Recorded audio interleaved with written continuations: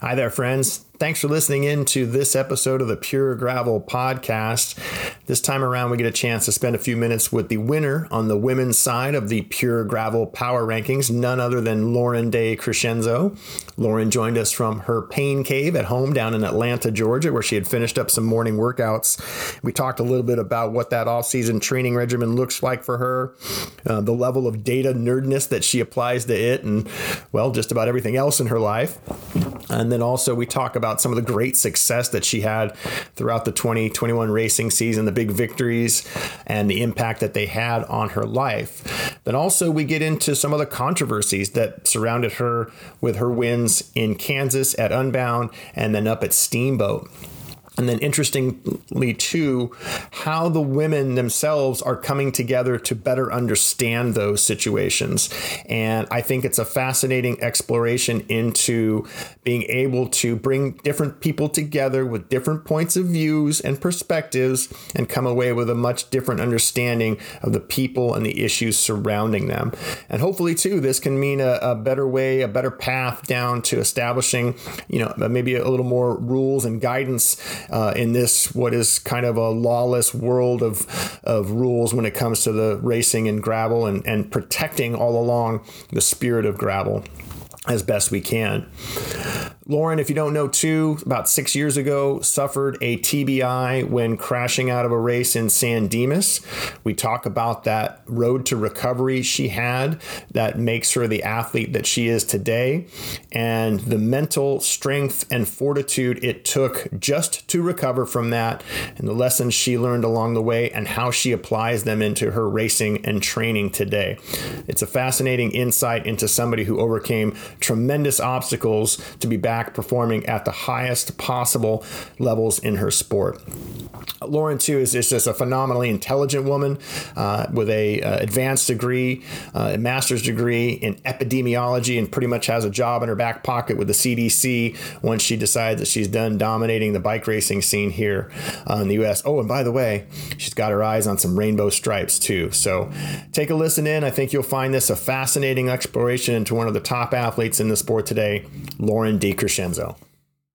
Well, thank you for sitting down with us and joining us. We definitely appreciate it. Thank you guys for, I have this. Thank you. Yeah, we want to see that. Look at that.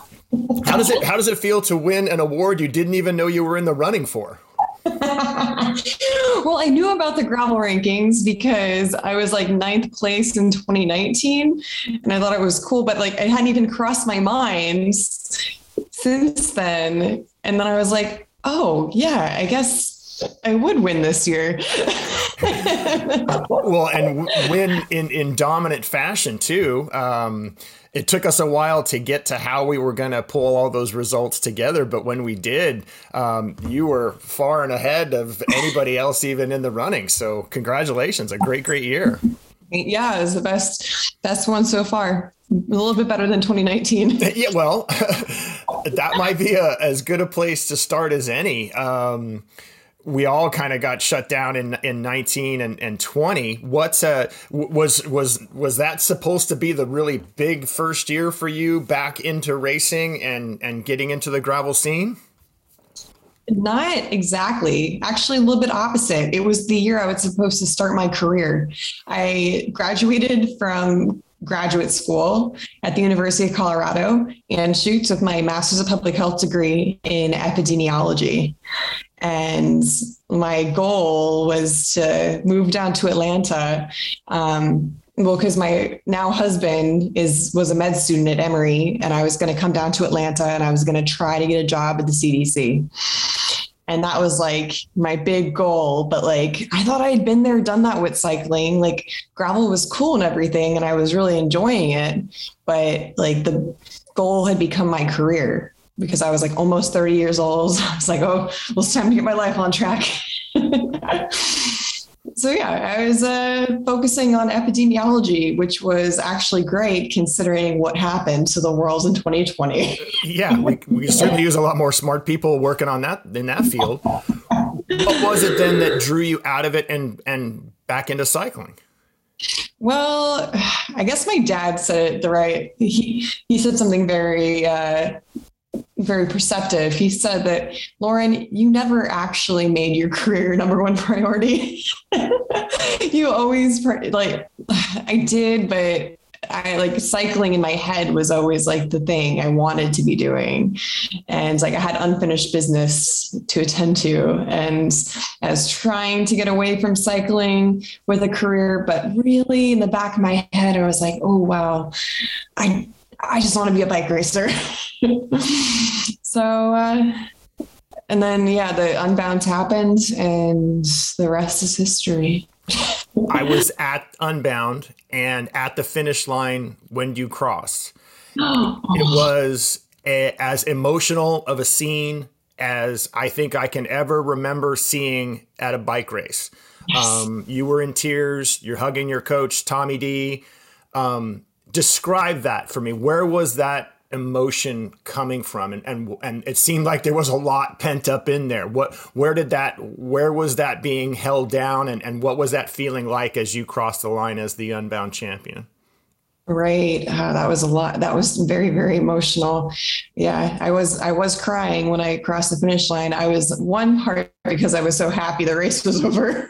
12 hours later, you're just in tears because you're just so happy it's all over.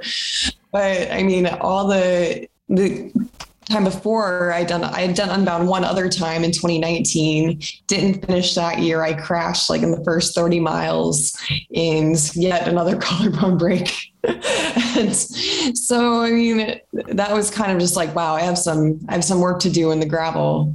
Cause like it was super technical. And like, I put the work in for like the next 2 years, and I suffered that traumatic brain injury about 6 years ago now. And just like putting myself, just thinking of that, crossing the line at Unbounds, like walking through a hospital in 2016, just like walking through a rehab center, not knowing if thinking I would never touch a bicycle again. And then like, that feeling, just like where I'd come from and like that adversity that was there, I was like, yeah, I'm going to cry. Well, especially in light of everything that you'd been through just to get there, a very cathartic moment, and that release of, even if you look at the race itself, being 25 minutes down at one point and going through everything you had to just to get there, and then taking the win in light of everything previous to that whether or not you'd ever even race a bicycle again, it had to be just absolutely overwhelming. There were a lot of emotions, lots and lots of emotions going through my head. I don't even know. I can't even pinpoint exactly which one was making me cry. They were all making me cry. And then, I was pointing to the sky in that picture because my grandpa had actually passed away about 3 weeks before that. And yeah, I was making sure he knew that I won. That's good stuff. There was a lot of us crying there with you, girl. That was I know. Really cool. What was harder, Everesting or winning Unbound? They're different. I think I did say at the finish, I was like, this is the hardest gravel race I've ever done. Everesting was harder, but I don't think I was adequately prepared when I don't know. They're different efforts. It's like comparing mountain biking and road. Right. Like I was comparing Everesting to like a Stairmaster, up, down, up, down. Right. I cried during Everesting. I didn't cry during Unbound. I cried after Unbound. Please make it stop. Please make it stop. That was like hour 8. I was like, why am I doing this? But what was interesting too about Unbound was that was your honeymoon week. So either we've got to talk to your travel agent about figuring out a better, setup for you guys when it comes to planning vacations. I'm joking, but obviously you guys took that into consideration. You get married the week before and then spent the week in Emporia getting prepped and ready for the race. Describe what that's like. That's only the life only a cyclist can really relate to. I mean, it helps that my husband is a cyclist as well, and he was also going to compete in Unbounds. Right. It was really hard back then, and still is with COVID, knowing like, can we go anywhere internationally? Like, should we be traveling? So we just said, all right, we'll put the actual honeymoon on pause, and we'll go on a I don't know, like a fake honeymoon to Emporia, Kansas. We'll call it our honeymoon. Hopefully it goes well. I think it turned out all right for you. I had a nice honeymoon. Is there, about the race itself, is there anything that sticks out in your mind? We know you had to cover a 25-minute gap at one point and had to deal with some mechanical issues. Is there anything that sticks out in your mind as being a really transformative moment of that race? And Unbound's different in the sense it's a mass start and you're going through with everybody and ripping across these gravel roads with massive rocks and things like that. But is there anything, a moment or two in that race that stand out as being really impactful or instrumental to your overall win? Getting my tire inflated. I mean, little things. Yeah, the little things. Yeah. I mean, I was leading the race early on, and I was very confident and very comfortable. And I was like, all right, I just got to do this for 9 more hours. Yeah, I was up there with my teammate Flavia and everything was fine. And then, most people suffer some sort of mechanical elements. I mean, I thought my race was over. Like when that happens, I was like, okay, there's no way. It was like a sidewall tear. I was like, there's no way I'm gonna be able to fix this. But eventually the tube did work, and that only took 25 minutes. But then once I got rolling again, I was like, I just put my head down and I was like, well, I have 9 more hours to make up this gap. And then I did, and I just busted it all out. And then that was the race. Where does that mental determination come from? Like, if you can look back at a point in your life to say, yeah, I developed it here, or I saw it coming along here as I was a junior or coming through the collegiate ranks, where does that mental strength come from to stick to it? A lot of people might have just sat up and wrote it in with some other people on the road or been helpful to somebody else. But no, you, like you said, you put your head down and said, I'm not out of this yet, so I'm gonna still try to win this thing. Where's that come from? No, I've always had a little chip on my shoulder, but I think I really, really got it at the Craig Hospital Rehabilitation Center. I mean, once you make it through living in a hospital for a long time, everything, like, I don't know. I was just thinking, like, I wasn't wrapped up in like, okay, why I can't do it. I was just thinking all the reasons why I could probably just make up the gap. I'd done all the work, and so it was like, I don't know. I knew I had it in me. I said, I don't see why I can't close this gap. You mentioned putting in the work from the 19 event when you crashed. What was that work? Was it specifically going out and riding on gravel and being in more technical situations on the bike like that and becoming better at that particular area? Yeah, it was moving from Colorado to Georgia. As you like to say, the SBT gravel is the champagne of gravel, whereas it's pretty gnar down here in Georgia up north. The roads are pretty technical. So I just kind of just went into it. I rode a lot more with my old gym, and I made friends down here who like to ride the gravel, and we just went out and ripped the gravel in North Georgia all the time. And eventually I was able eventually I could stay on the wheel. The first time I was like, no, this is way too gnar. Eventually, I don't know, following lines and just riding the bike more on technical terrain. It's definitely one of those skills that's the knife has got to stay sharp, right? You've got to continually do it. You can't just expect to jump on it and have the same level of confidence. Otherwise, you're going to find yourself running out of skill pretty quick. Right. Like, I didn't ride the gravel maybe for 8 weeks or something like that. 8 weeks because of my recent collarbone break. And my first ride out, I was like, I hope I didn't forget how to ride gravel. So for the first 20 minutes, I was like, oh my God, I forgot how to ride gravel, but then I was fine.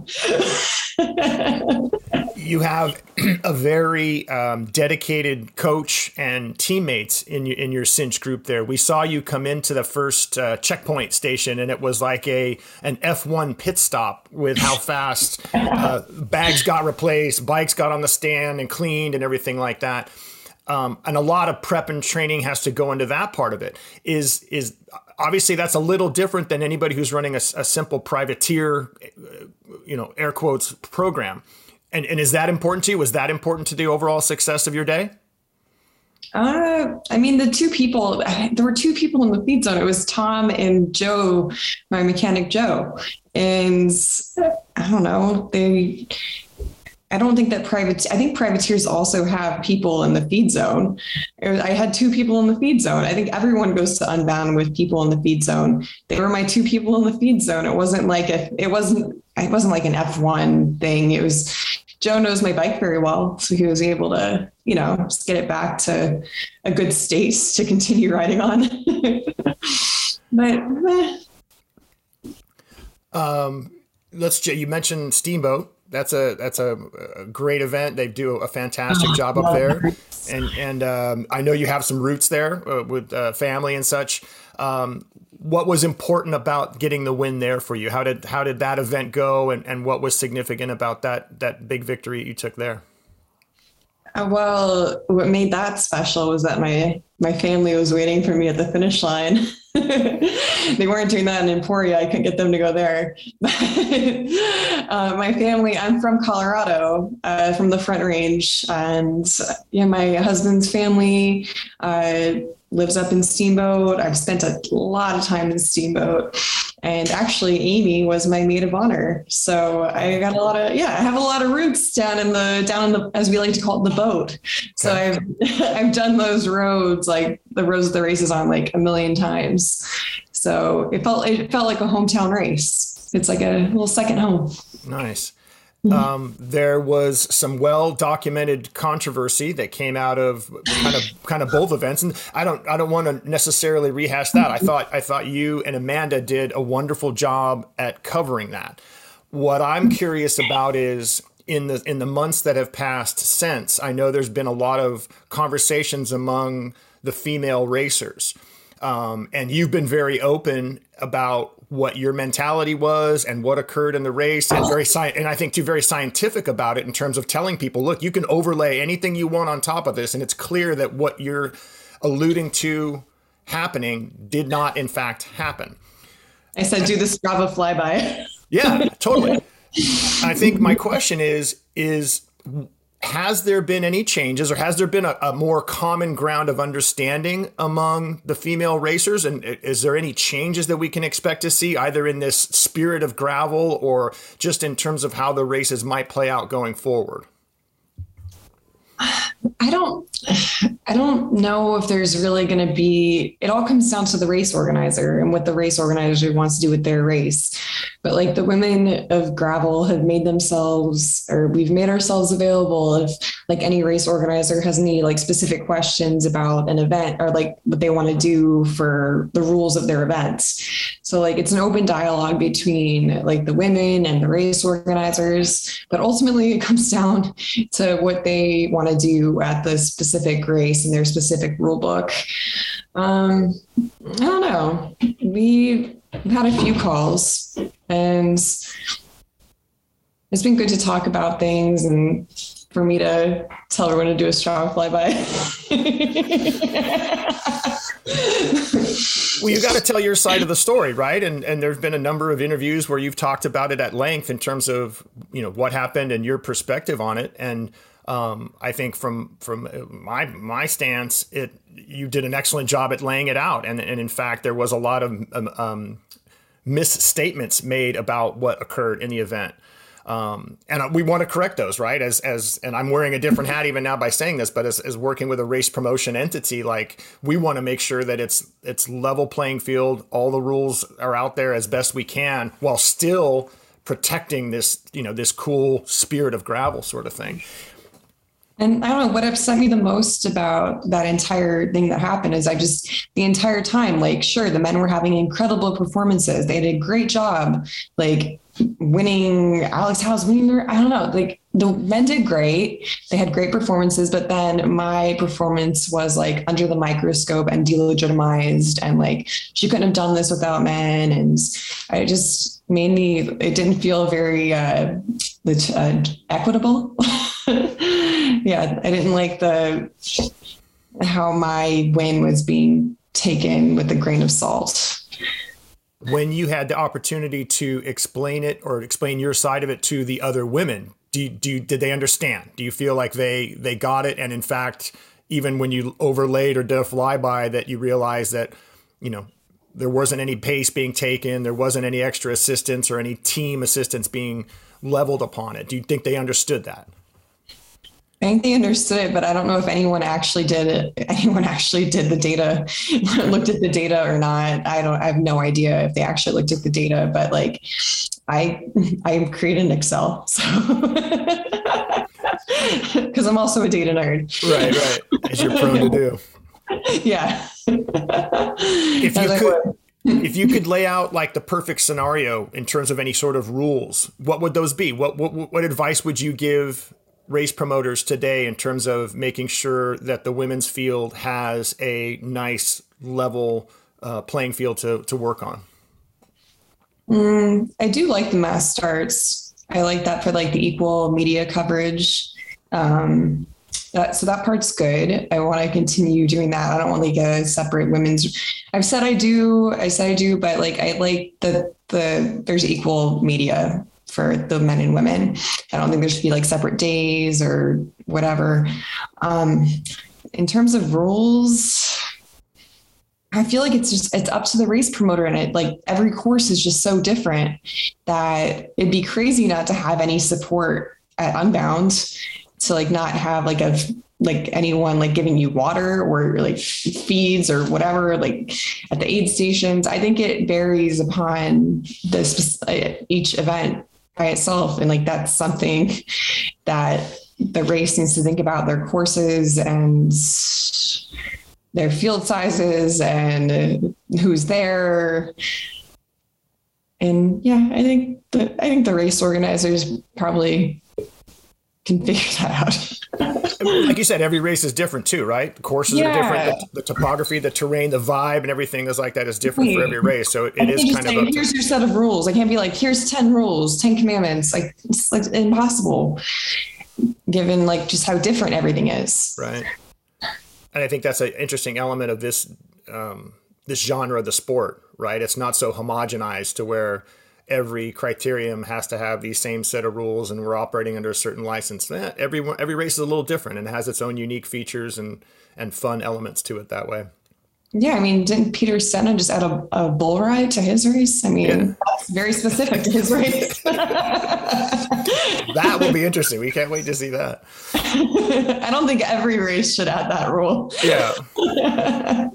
So I'm guessing it's deep into off-season training for you right now. Oh yeah. What does that look like? Are you? You're a data nerd, so you're obviously out there. Everything I imagine is measured and weighed and calculated and things like that. How detailed is that plan? Without revealing all the secret sauce, how detailed is all that planning and what does that look like almost like on a daily or weekly basis? It's pretty, I mean, it's pretty detailed with like power and like intervals and everything, like the huge. I don't know. I've kind of taken a chill pill since it's December, but I'm going to a bicycle camp in a week in Tucson. So that'll be fun. I'm going to do Mount Lemmon, who knows how many times. Okay, nice. Are you mostly indoors right now because of weather, or do you prefer indoor training for specific workouts and things like that? No, I'm outside every day. Good. Georgia is very warm down here. Okay. So there's one good thing about living in Atlanta, which is the weather. Maybe not the roads, but the weather is great year round. And there's probably plenty of gravel just right outside the door. Or do you got to go pretty far to get the good gravel roads? You have to go at least an hour and a half at it. Well, no, I mean, there's some within like 30, 40 minutes you could do probably, or south. But yeah, I'm like in the city of Atlanta, near the hospital. Looking forward to next year now. We got the calendar set. We're going to hopefully transition back to a more normalized calendar and not try and jam a year and a half's worth of racing into 6 or 7 months. What does that calendar look like for you? Have you already set your big race goals and objectives for next season? Yeah, I mean, I have some overall objectives. Definitely defending at Unbounds. That's a big one. And this UCI calendar has not been announced yet, but hopefully our qualifying for UCI Worlds would be amazing, and doing well there would also be amazing. Defending at SBT, Gravel Worlds. Yeah. So basically everything I did this year plus the UCI. Well, do you know anything about that? Because it's still so mysterious and it doesn't seem like there's any answers out there to any of the questions. The big one I have is, if it's a UCI event, does that mean anybody who would enter in the event has to go into the drug testing pool and kind of start there? And if so, does that make it just a world tour type of event? This is all very mysterious. Yeah. I have a UCI license from road, so I don't know. But all I've heard, I've only heard rumors, but I've heard rumors it will be in the US. Yep. And in the West, maybe at altitude. Okay. That's all anybody knows right now. It's so, that's the only, I can't get any other details from anyone. So, yeah. You mentioned Gravel Worlds. That's one I kind of skipped over when we talked about your big wins this year. Was that a statement win for you, coming on the heels of SBT the way it was? Yeah, that was a very bad week for me. The week between SBT and Gravel Worlds was I had to put my phone on do not disturb mode. That was terrible. But my team said they just sent me and my teammate Holly, and like none of the young U23 guys were there. They weren't allowed to race in the same race as me. And I just wanted to show the world, like, yes, I can do this without anyone's help. I don't need anyone. And I don't know, that sounds bad, but I was like, I don't need, it's not like the way you thought it was last week. And it was a nice win, but also very emotionally hard. I can imagine. Did it feel good in a way to know that you could do that and making that statement? Were you relieved, or did it just pile on a little more intensity to the whole discussion?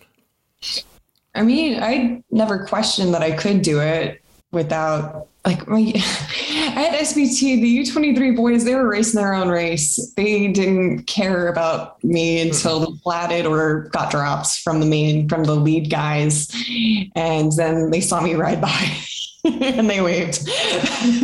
But I mean, there was no question that I'd be able to do it next week. And in my head, you never know what can happen in gravel, but in my head, I knew I was capable of doing it, and it was nice. But it was nice. It was a nice little victory the next week. Good. And I think for us following along, there was a cheer that went up for you on behalf of you to say, gosh, well done. We never doubted that you had it in you, but it's nice to know that you can go and do this and just silence everybody. Yes. That was the not disturb mode on your phone. Use it. Yeah, right. Power of the DND. I love it. Yes. It's I think you've created a quite a name for yourself, obviously winning the way you have. Do you have more? How long is this story going to go for you? How long do you see yourself riding at this level and being able to take the wins that you're taking? I mean, who knows? I've been racing since I'm like 19 years old. I'm 31 now. So it's been a good 12-year run so far. I'd say it's been a good 12 years. I mean, I plan on doing this for, I don't know, as long as my body lets me, I guess. I mean, it's what I love doing most, is just riding and racing and training, and I love it. So I'm just going to keep doing it for as long as I can. And I don't know, I feel like there's so much work I could do in this, like, to improve the sport and be like a catalyst for this, like, women's cycling. I want to improve the sport for all girls and women, and like elevate it to a different, like, make it more popular, make it more digestible for like the public. And I don't know, I feel like I could create opportunities for women. I've been doing some gravel clinics. I did a gravel clinic in Georgia and one in Colorado, and it was really cool. Just like women showing up and wanting to learn how to ride gravel. And I think that gravel is a great way for like women's like equality in the sport, women's equity, because we're all out there doing the same exact thing at the same time. And men and women doing the same distance, same everything. So I think this is like a whole new unexplored area. I was doing road for all those years. So who knows? Maybe I'll go for another 12 years. Who knows? Could you ever see yourself getting back into a road race, or are you kind of moved on with that and this is going to be the focus? I did pro nationals this last year. That's right. Yeah. And you did really well too. I got caught with 5 miles to go. Yeah. That was a good race. So it's not out of your blood just yet. No, I have a roadie heart. I was born a roadie, but I turned into a gravel racer. I'll always be a roadie. Well, I think that's the spirit that we all love. That's where we all came from anyway, right? And gravel's been an evolution of that, and we like it because it gets us out a little more in nature and things like that. But we're all at heart, I think we have that road background, and got to put the miles in somewhere, right? Exactly. I mean, I train on the road all the time because I live in the middle of Atlanta, so yeah, got to ride the roads. You are a fantastic and a wonderful superstar in this sport, and we're most grateful that you took some time to sit down and chat with us. I have one more question. You've mentioned in a couple of past interviews that your dad is a fantastic Italian chef. Oh yeah. What's your favorite meal? What's the one he's going to make you to know, like, I got to give her something really special? What's going to be the one that you look forward to the most? Cavatelli. Describe that for us. What is that? So it's like a Italian pasta that has it's stuffed with cheese. It's really good. He's a New York Italian, and my grandpa is actually an even better cook. And I invited both of them to come to Unbound this year. It's like the personal house chef over there. Is that how that works?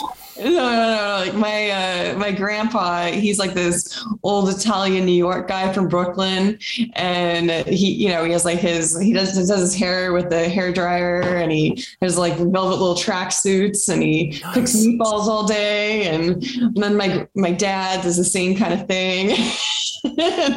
So they make in New York, you call it a gavadil, and that's what they always make me when. After a good race or whatever I want, it's gavadils. Nice, good recharge, recovery, and feel better food. I love it. Yes, they make incredible meatballs as well. Amazing, and they will both be at Unbound this year. All right. We might have to swing by to get a little taste of that just to see. I'll ask Grandpa to bring some of his meatballs. Thanks so much. Best of luck next season. And man, we're just so excited for all your success. Congrats again on the Pure Gravel Power Rankings Championship there. Thank you so much. I was awesome getting this thing in the mail. Like, what the heck is this? What am I going to do with this? And winning the gravel power rankings. Yeah, it was cool. It's just a cool thing to have. And for you guys having me on, and I'm excited for next year. We'll see what happens. You should be, no doubt. Lauren, thanks so much. We really appreciate your time and hanging out with us.